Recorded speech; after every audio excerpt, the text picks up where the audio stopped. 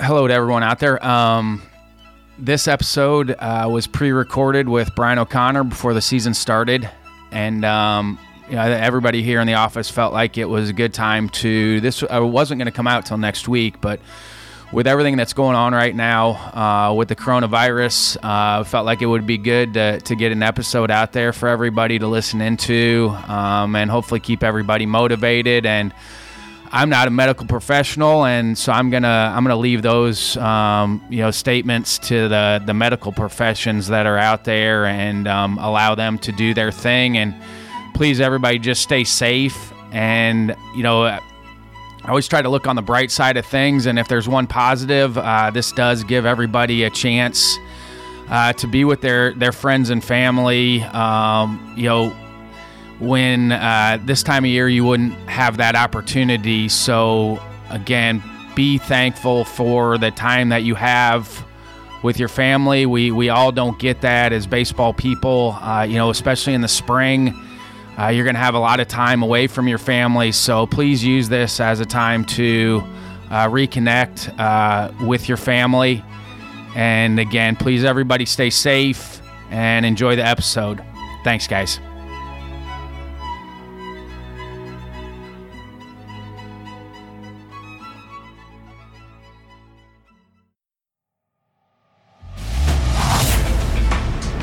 Welcome to the ABCA's podcast. I'm your host, Ryan Brownlee.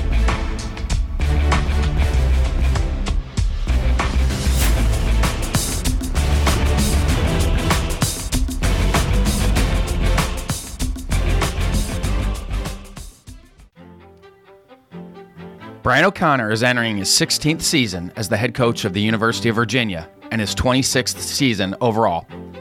He spent 9 years as an assistant for Paul Maneri at Notre Dame and 1 season with my former boss, Jack Dahm, at Creighton. In his time with the Cavalier program, they've won the national championship in 2015, had 4 College World Series appearances, 14 straight NCAA tournament appearances from 2004 to 2017, 7 NCAA regional championships, and 4 50-win seasons. He's a 5-time ACC Coach of the Year award winner and 3-time National Coach of the Year award recipient. In the summer of 2018, he coached the USA Collegiate National Team with Paul Maneri, Jim Henry, Cliff Godwin, and George Perez. Brian pitched on the 1991 Creighton team that went to the College World Series for Jim Henry.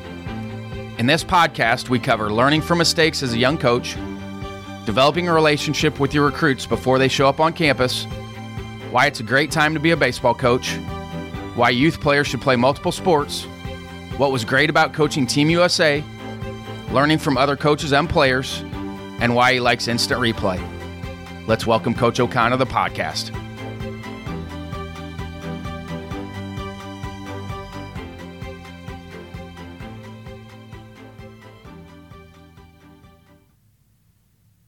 All right, we're here with Brian O'Connor, head baseball coach at University of Virginia. And first off, I wanted to personally thank you for 2 different occasions. There's way more than that, but in the summer of 2003, before you took the UVA job, I was in South Bend for a Team 1 event, and we got a chance to sit down and talk. It was me, you, and my brother Tim, and I got a chance to just listen and ask questions. And then 2016 Nashville convention, the Wednesday before, got a chance to sit down, and that's when I was a head coach. And I do want to personally thank you for both of those times, because it was a great time for me to just be able to sit, listen, and ask you questions. And do you have any moments like that that you can think of where you've had a chance to sit down with guys and just listen and soak it in? And any tips for guys listening in right now on that end? Well, thanks, Ryan. I appreciate you having me on this podcast. It's a great opportunity, and I'm looking forward to sharing some ideas and some thoughts with you, and also the rest of the group. But I think that's part of the reason, Ryan, that conventions and having mentors and interacting with all different people in different facets of the game is so valuable and so important, is because through our journey as a coach, you have different opportunities. You're exposed to different people, friends in the game, getting introduced to different people and learning different ideas. I just think you're constantly challenged as a coach to improve and get better. And so, in my 25 years of coaching, I've had many opportunities along the way. A lot of them, quite frankly, have taken place at the ABCA convention or, out on the road recruiting. A lot of them have as well over the years. Just a chance to, sit down and talk. It might be grabbing a dinner or lunch with somebody, or, like at a convention and getting introduced to somebody. And, those are the little tidbits that we take from each other, the little learns and opportunities that we have, I think, that continue to push us forward as coaches and challenge us. And, as we evolve through our time in this profession, ultimately that helps mold us and becomes the type of coach that we are. And so I've got, all kinds of examples of, like you do, of opportunities where you've had a chance to have those meetings with people and learn and grow. What do you feel like you're better at right now than you were when you first started? Oh boy. I would say I'm better at learning from mistakes. I think that, when we're a young coach or we're continuing to develop as a coach, we want to try to get it right all the time. And, but understanding that you're going to make mistakes, you're going to, learn through trial and error and things like that, and handling the disappointments and the ups and downs of a season, or the disappointments that can happen to your team or in your career, being able to manage those and push along and move forward.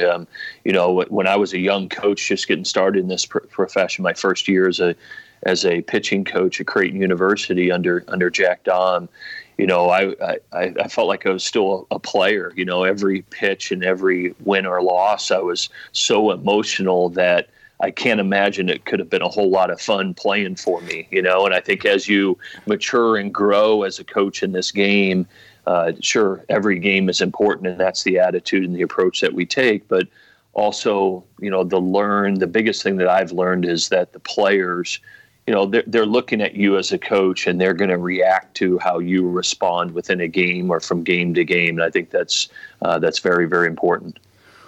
When did you eventually become okay with being vulnerable? I think as we get older, that maybe becomes easier. But do you have a moment where it's like, okay, I maybe opened up myself to my players and I got a really positive response? Do you have anything that comes to mind? Any certain situations with that?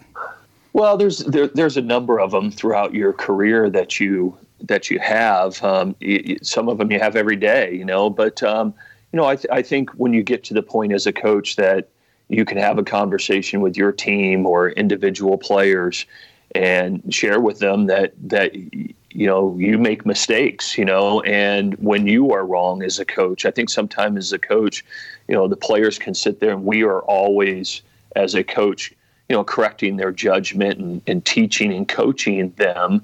And a lot of times that's on mistakes. And I think we have to be careful as coaches and, challenge ourselves to, also give positive encouragement when things are done right. But I think sometimes as players, they can look at us and say, hey, they're always correcting our judgment, and showing them that, we must make mistakes as well, and make them quite often, that they can learn that nobody's perfect, and how we handle the disappointments and failures are so important. And because we preach that to them all the time, and we have to practice it a lot as coaches as well. And, for me, Ryan, there's no bigger moment from when we were in 2015, the year we won the national championship.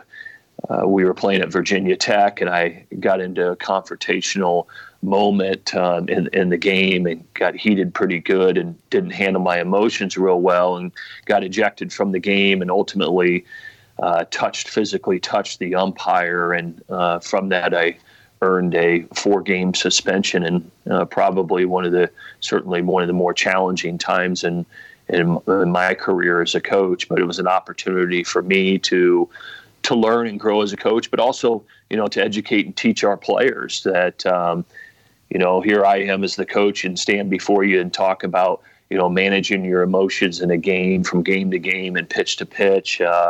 But here as a leader, you make one of the bigger mistakes that you can make. And so, sharing with them that, hey, we're all human and we're all challenged and we all make mistakes is I think is a really, really important part of coaching and connecting with those players and getting them to learn from the experiences.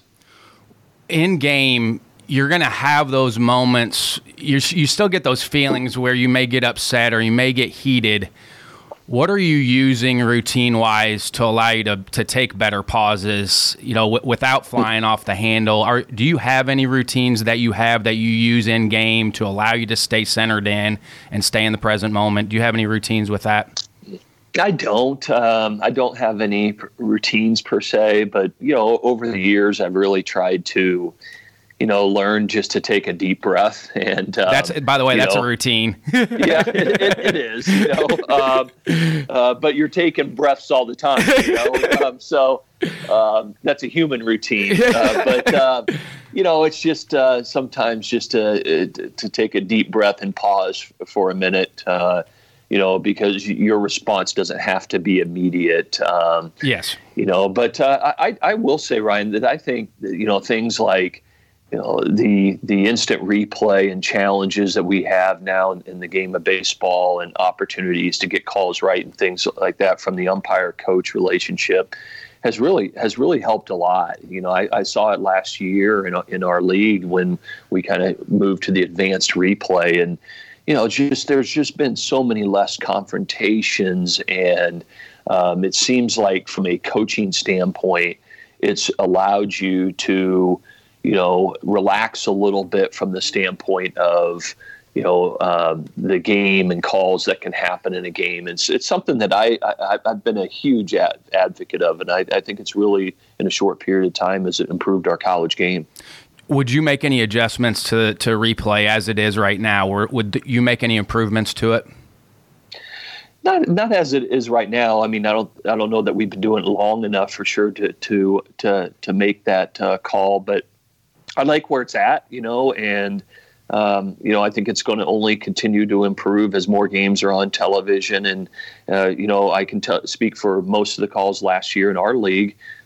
The decisions came pretty quickly. I don't believe that it slowed the game down too much compared to when you used to go out and argue and talk about whether somebody was out or safe and the amount of time that it would take to do that.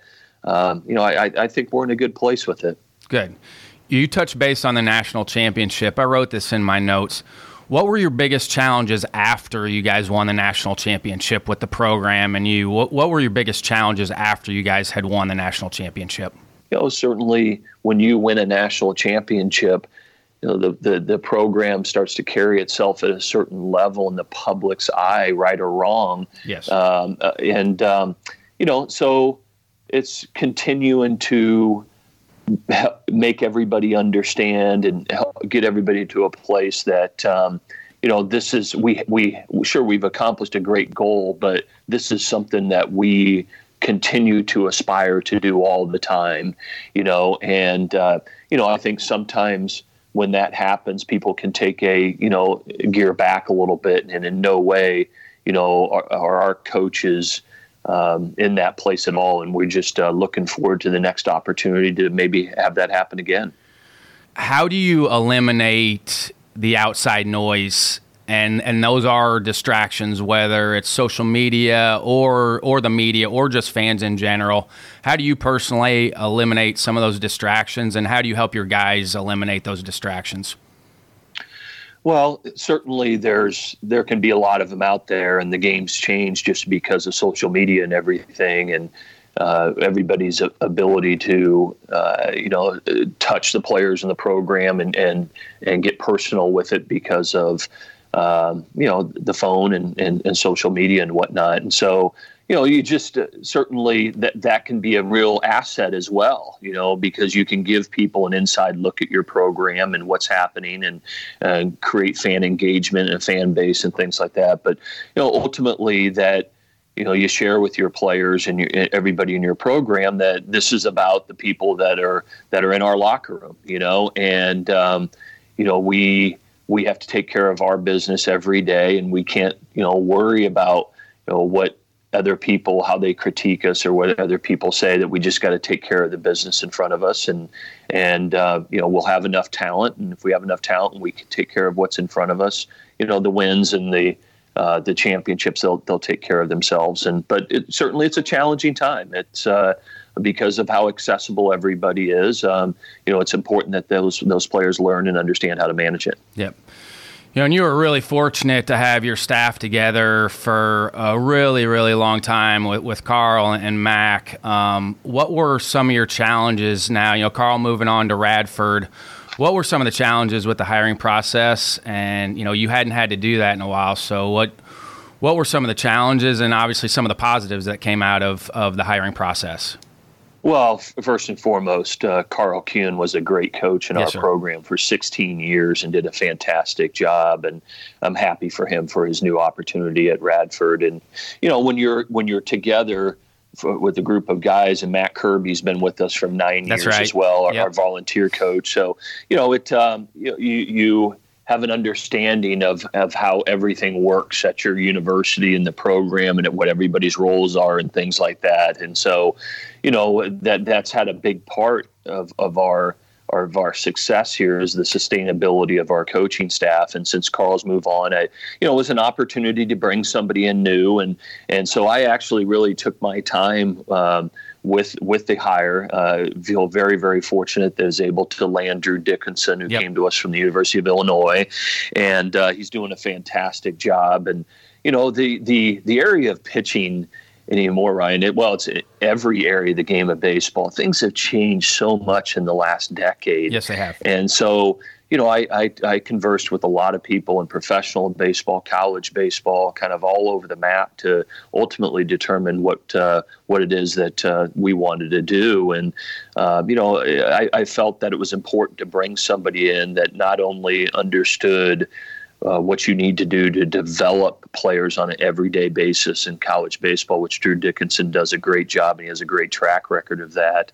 But in college, it's about a relationship. It starts with the recruiting process that, as starts as early as, freshman in high school. And, then it all transpires all the way through their 3 or 4 years in our uniform and then well beyond. So you want to have people on your staff that not only that are credible and have the knowledge from the development side, which is crucial at the elite level of baseball because of the kind of prospects you're getting, but also somebody that from a human side enjoys developing relationships with young people and can nurture those relationships through their time with us. And then the other thing is that, I believe in really surrounding yourself with positive people. And, I believe each one of our staff members are those type of people and that you can trust them, that they're loyal to the program. And so if you have people surrounding you that are built that way, I think, you have a great chance of success. And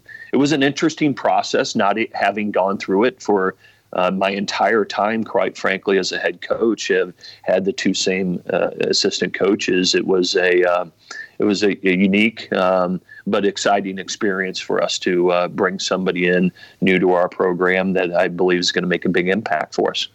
And with developing relationships with your players, once you get them on campus, are you doing individual meetings? Are you keeping it in the classroom? Take us through a little bit, especially in the fall, how much interaction you're having with guys away from the field?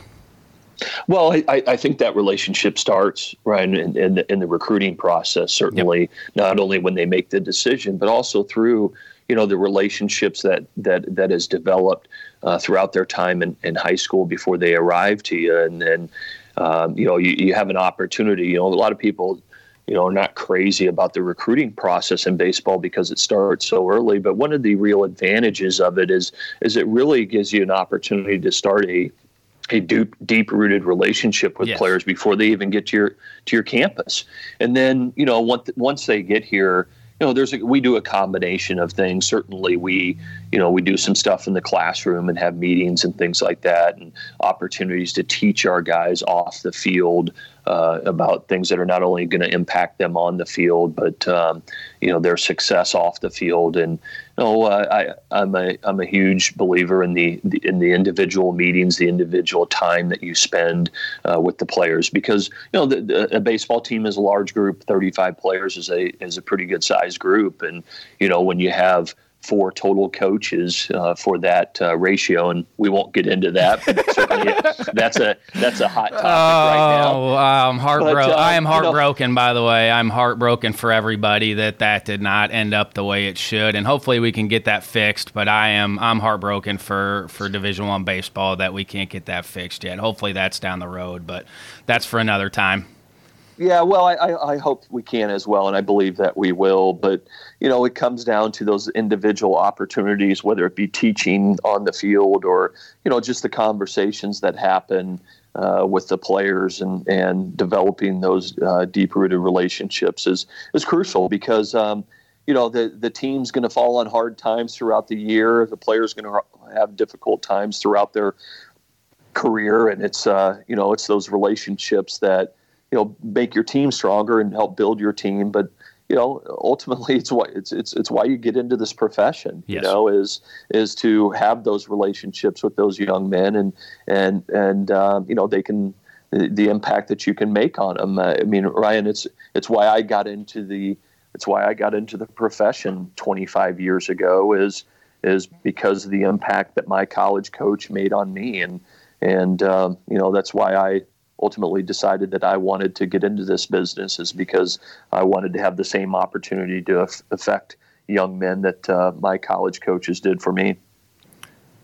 And you talked about Matt Kirby, and by the way, he was playing at William and Mary when I was coaching at James Madison, and he was one of the guys that I loved. There's those certain guys that you play against, that you coach against, and he was one of those guys. And you were that way as a player and now as a coach as well, from a competitive standpoint. What do you feel? What is your definition of a true competitor? Well, we might not have enough time on this podcast to go through this. We can always come back to this later on. First and foremost, right? It's somebody that's got to have the right attitude. Yes. Right. I mean, that's what it starts with.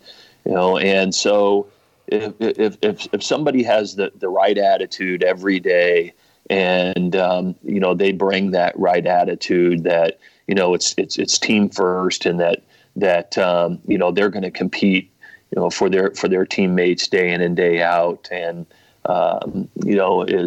that's where it begins for me. And certainly you want somebody that loves to get out there every day and put it on the line for their teammates, and that are the best at the most important times. And then, finally, I would say is somebody that carries themselves the right way. We talk to our guys all the time about, having the right body language and the right body posture, and how important that is it not only affects you as the player and how you perform, but it's going to affect you moving forward, but it has a enormous impact on the guy to your right and left, and how they look at you, but also too how they're feeling about how the game's going and how the team's doing and things like that. So, a guy that's a true competitor for me is somebody that has the right attitude, and somebody that carries themselves the right way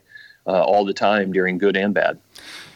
You talked about the recruiting process, and sometimes you do, not that you get fooled, but sometimes maybe what you see out of a guy in high school, and once he gets there, it may be a little different. How do you help guys develop that competitive spirit, or do you feel like a guy can develop that over his 3 or 4 years in college? How do you help guys with that part to develop the competitive spirit? Well, I think it's tough. This is why, I believe in when players are in high school and even youth. My son's 13 years old, and the guys that commit to us in high school and things like that, I constantly preach to them about trying to put themselves in situations all the time where they're playing to win.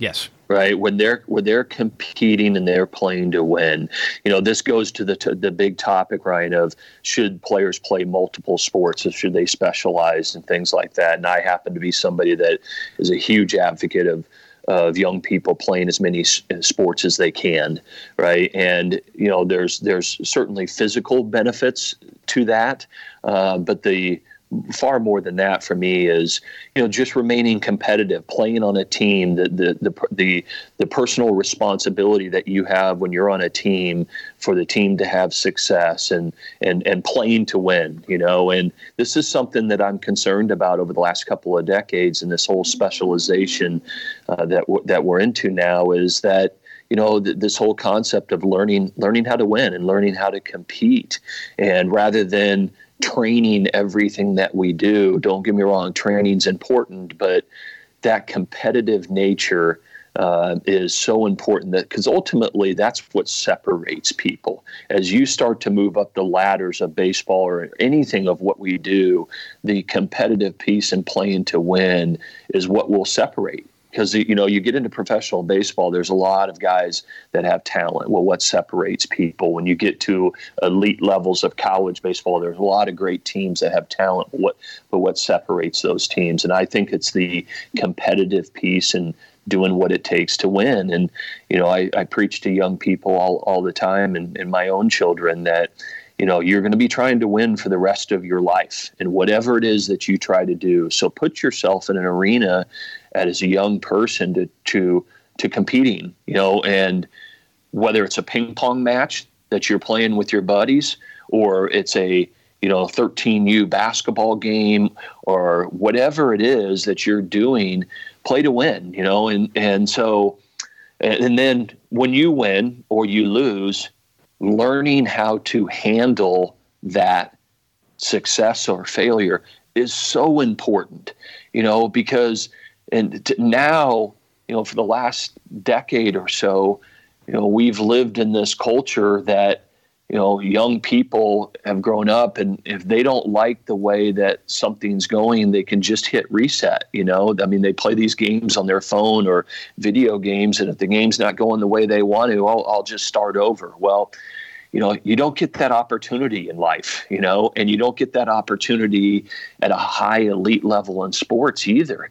And so I just think, and so I talk to our guys, all the time about competing and playing to win. And I think it's a lesson that young people can continue to learn in whatever arena they're in. And it's also not healthy. When you look at the male and the female, it's both. It's males and females. When you look at males and females that only did one sport their entire time, they have knee injuries, hip injuries, shoulder injuries, because they're not cross-training.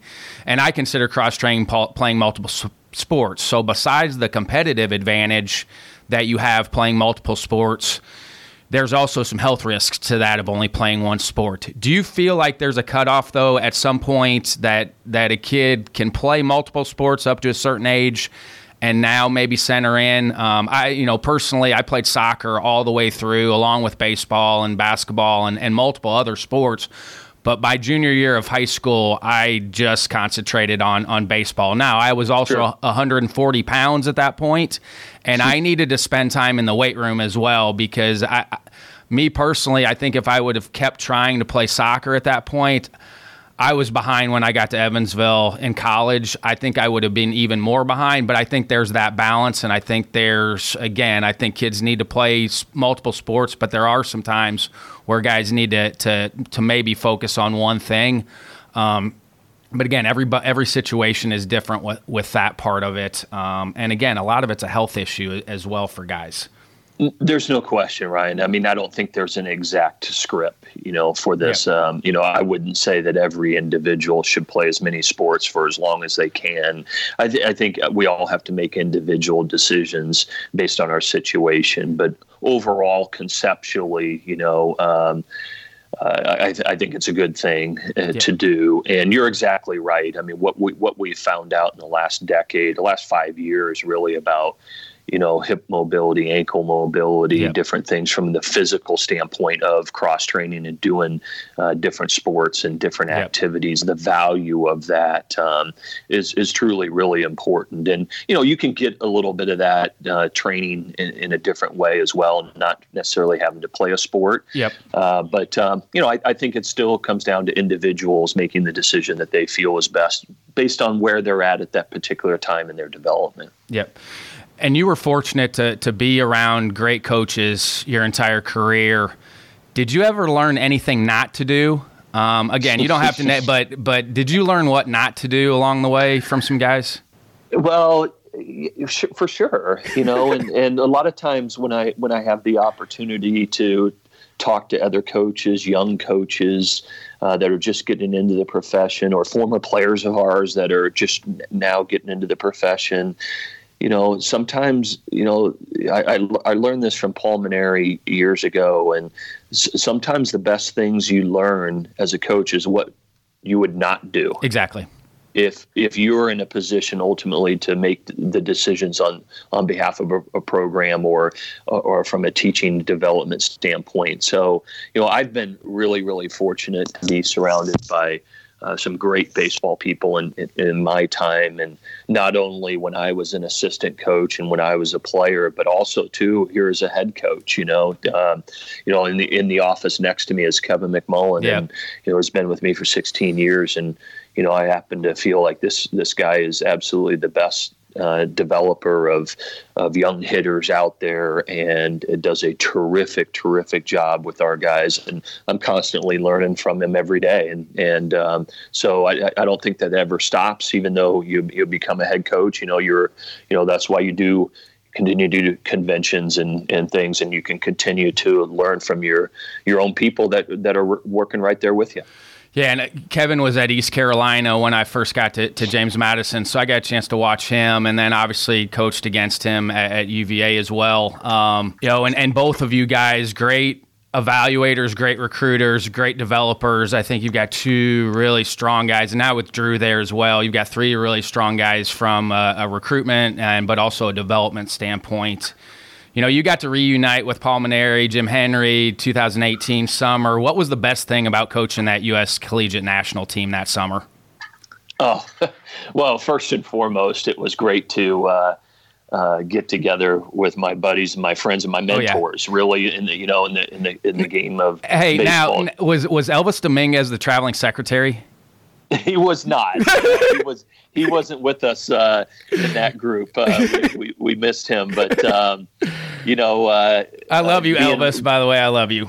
Yeah, being with Jim Hendry, my college coach, and Paul Maneri, who I worked for at Notre Dame for 9 years. These two guys are two of the biggest mentors that I've had in my life, along with others. But to be able to wear the USA uniform with those guys, and then the other coaches on staff as well, was a tremendous opportunity. And then when you have a chance, Ryan, to coach the elite, the best players in the college baseball game at that given year is just a blessing and a great opportunity, and we had a fantastic time, had a lot of success, helped me learn and grow as a coach, to have a chance to spend, 4 and 5 weeks with, not only those two guys, but, other guys. Cliff Godwin at ECU was on our staff, and, it gave us an opportunity as all the coaches on that staff, is to, to talk a little, to get a chance to talk a little bit and learn the game and learn how other guys are doing things. And I was able to bring back some things from that summer that I felt make us better at the University of Virginia. What about any players? Did you learn, because I think you learn a lot from your players as well. Did you pick up anything from the players that summer? Yeah, I did. First and foremost, you get an opportunity to see how the best ones at each position do it, and their personalities. It was interesting from a pitching standpoint, Ryan. This was the most interesting part for me, was being the pitching coach. Is you had an opportunity to see how all of these elite pitchers do their work. Yes. Right? Because when you're the pitching coach for USA Baseball for a short period of time, I just don't believe in going in and making changes and, having players do certain routines that they're not used to. So I had all of our guys do the same routines that they did on their college teams as far as their protocols of what they did between their outings, and to get a chance to see, the guys that do long toss, the guys that, the different band exercises guys do, different, lifting and training exercises they do. So get a chance to see from the elite guys from the elite programs across the country to see what they're doing was really eye-opening to me and a great opportunity to learn. I loved having conversations when I was coaching with my players when they would come back from summer baseball. And I would be amazed at how much my guys would pick up from the guys that they played with at other schools, and they would adopt stuff from the other guys. And I know there's that balance of, do you send a guy out or don't send a guy out? And I think that's a great opportunity for guys to learn from other guys as well, because you're around guys from different programs. Well, there's no question, because as you know, Ryan, anybody in this game that thinks that they have it all figured out, they're wrong. Well, you're gonna be done. You'll be finished soon. Once you think you have everything figured out in baseball, you'll be finished soon. That's right, and I think whether it be summer ball or playing for USA or whatever it might be, the opportunities that these players have is a great opportunity for them to go out and hear different philosophies and different ideas and things like that. So I think that and for them ultimately decide what works for them. And I think, certainly it's a great opportunity for us as coaches to learn what other people are doing, but certainly it is for our players as well. Yep. And last question here before I let you go. Any evening or morning routines or books, podcasts out there that you feel like from a personal development or professional development standpoint would help somebody that's listening in right now? Well, my routine in the morning is to get up quite early in the morning and now, have you always been that way? Have you always been? No. I'm the same way. I'm the exact same way. I wasn't, and I am now. I think that's something that's developed over time. So you do feel like that helps you getting up and going in the morning? Oh, there's no question. I mean, I'm way more productive, before 10 and 11 a.m. than I am later in the evening, and I think that changes in time, Brian. I think as we continue to grow and get older, we get up earlier in the morning, and I think that's part of having children and things like that. Yes. So. I spend a lot of time here in my office, and getting work done and try to get here first thing in the morning and get the day started off right. And I've been I try a lot of new things, listen to a lot of different things. I've certainly enjoyed the podcast that the ABCA and has done over the years, and I've learned a lot from a lot of other coaches. Exactly. One thing that I really liked is a year ago we had an organization come into our program for a couple of days and do some leadership development, leadership training stuff. It's called The Program. Yes. And you've probably seen some of the things. I've kept in touch with those guys. They send out a newsletter, some stories and some information every couple of weeks that I always enjoy. I think I'm up to over 40 different newsletters from them that I enjoy reading, and they recently published a book that I'm in the midst of that I really enjoy. And so I've spent a lot of time from a reading standpoint really on leadership development type stuff and culture things that there's a lot of great things out there, right? And and use more of the ABCA and conversations with other coaches and things from a baseball development standpoint. But overall, conceptually, Ryan, we're at such a fascinating time in the game of baseball. Yes, we are. It seems like every day you turn on your phone or the computer or whatever it is, and there's so many new development opportunities for coaches out there. And I'll tell you, as a coach, if you don't keep up with it, the game is moving so fast. Yes, it is. And there's so many new things in every facet of the game that you have to take a little bit of time every week and really try to concentrate on keeping up with what's out there. Yep. Because, your players that are coming to your program, they're all exposed to these things, right? Which are great new opportunities for them to maximize their ability. But the onus is on us as coaches to make sure that we're up to speed and educated with what's going on out there. And that's a John Wooden thing. John Wooden talked about how much he would read so he could actually sift through for his players. I think as college coaches or pro coaches or high school coaches now, I think you have so much information to sift through that you owe it to your players to sift through that information and then obviously give them what you feel like is going to help them, because they're not stupid. Players now know, so you do have to be able to speak their language a little bit on that.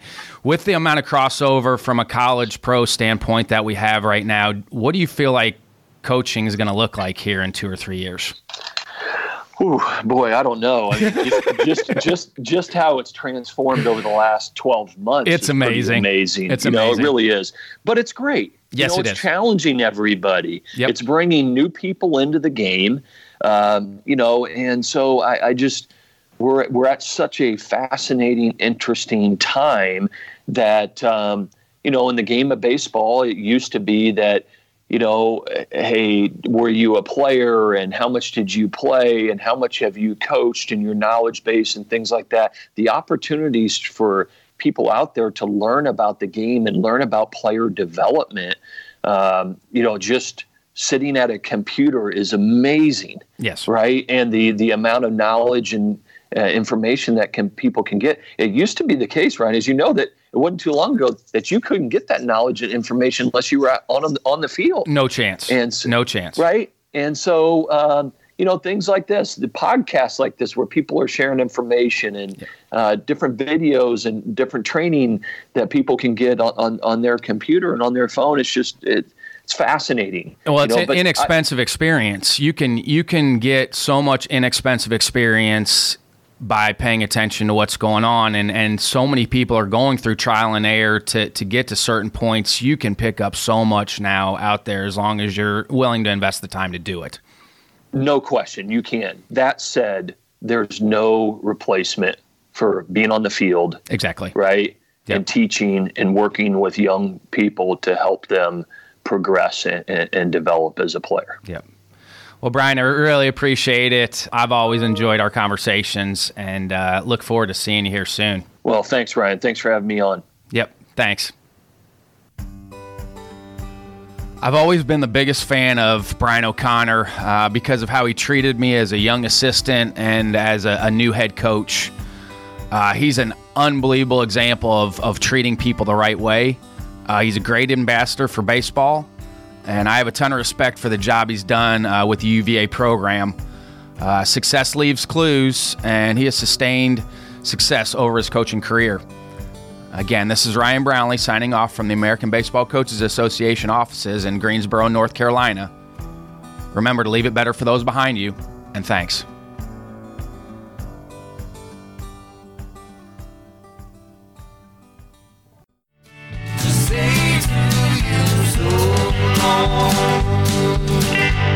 I don't have time to sit and wonder who and where you are. I don't have time to sit and pick on that old guitar.